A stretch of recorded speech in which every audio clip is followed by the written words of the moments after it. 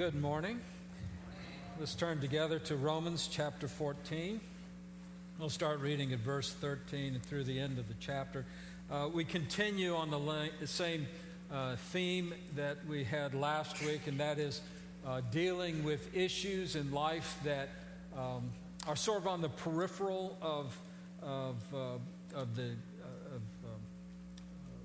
the core of Christian doctrine and teaching. And what I mean by that is we're not dealing with things here that are like the deity of Christ, the existence of God, the Trinity, the blood atonement, salvation by grace through faith, those kinds of things. That's not what we're dealing with. We're dealing more with matters where you got to sort of think through the issue and what do you do as a result of that. We mentioned last week that their particular issue back in the New Testament era was whether or not to eat meat that had been sacrificed to idols. Not as big an issue for us today, but certainly an issue that they had to confront. And people with very solid and firm Christian convictions could come to differing opinions as to exactly what to do. And Paul talks about, well, what do you do when well-meaning and well-grounded Christians sort of collide with their opinions about what Christian life means? And so we'll continue in that vein and try to think through how we approach issues of life that may not be clear. To some of us, they're all clear, but they may not be clear to others. And so we'll deal with that.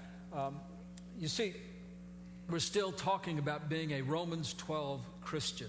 Romans 12 Christian is someone who's read what Paul said, I beseech you by the mercies of God, that is, by the fact that Jesus Christ died for our sins, that we are made right with God, we are made righteous through the blood of Jesus Christ. That's appropriated by faith. It's all the grace of God. And when that happens, God takes us and He gives us the resurrection power to live a new life. We saw that in chapter 6. Remember that in baptism, the old person of sin put to death, the new person raised up to walk. The Bible language is a newness of life. And so we talk about having a new life.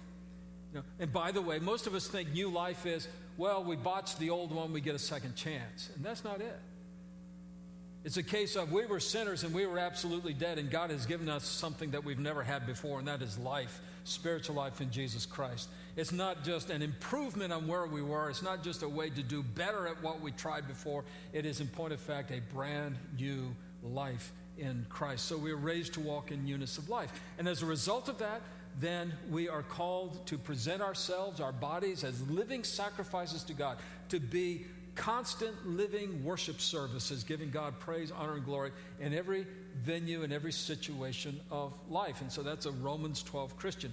And that's continuing now into chapter 14. This theme will also take us a little bit into chapter 15. But it all has to do with what it means to consciously strive to look more and more like Jesus every day, where He is sovereign over our lives as opposed to just an advisor or something of that nature. So that's what we're still talking about today in this scripture. I want to just alert you to one verse there towards the end of the passage that we'll be reading. This is down in verse 22. Paul says, the faith that you have, keep between yourself and God. And I read that and I just said, well, wait a minute. I thought I was supposed to talk about my faith. I thought I was supposed to share the gospel and share a testimony of what it means to be saved in Christ and to share my faith. And here there's a Bible verse that says, Joel, just keep your faith between you and God.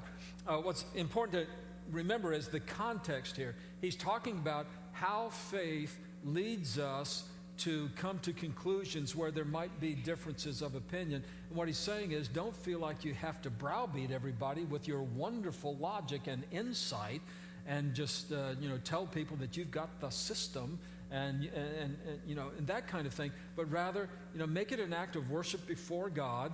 And then when there was other people of equal faith, of equal devotion to Christ, have a differing opinion, you don't have to go to war over it. You simply have to love one another in Christ. So that's what he means. He's not talking about keep the testimony of faith to yourselves. He's saying, these things that I've been talking about, that you don't need to start a fight every time somebody disagrees with you, okay? Now, keep that in mind at the end of the sermon if you disagree with me. And so basically he's saying keep it to yourself. All right. Well, having said that, All right, let's back up. And in verse 13, Romans chapter 14, it's starting verse 13. It says, "Therefore, let us not pass judgment on one another any longer, but rather decide never to put a stumbling block or hindrance in the way of a brother. I know and am persuaded in the Lord Jesus that nothing is unclean in itself, but it is unclean for anyone who thinks it unclean. For if your brother is grieved by what you eat, you are no longer walking in love.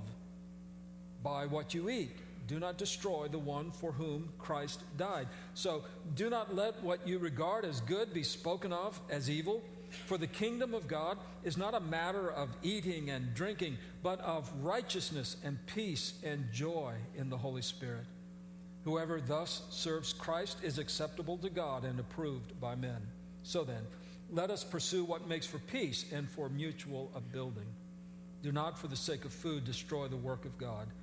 Everything is indeed clean, but it is wrong for anyone to make another stumble by what he eats. It is good not to eat meat or drink wine or do anything that causes your brother to stumble.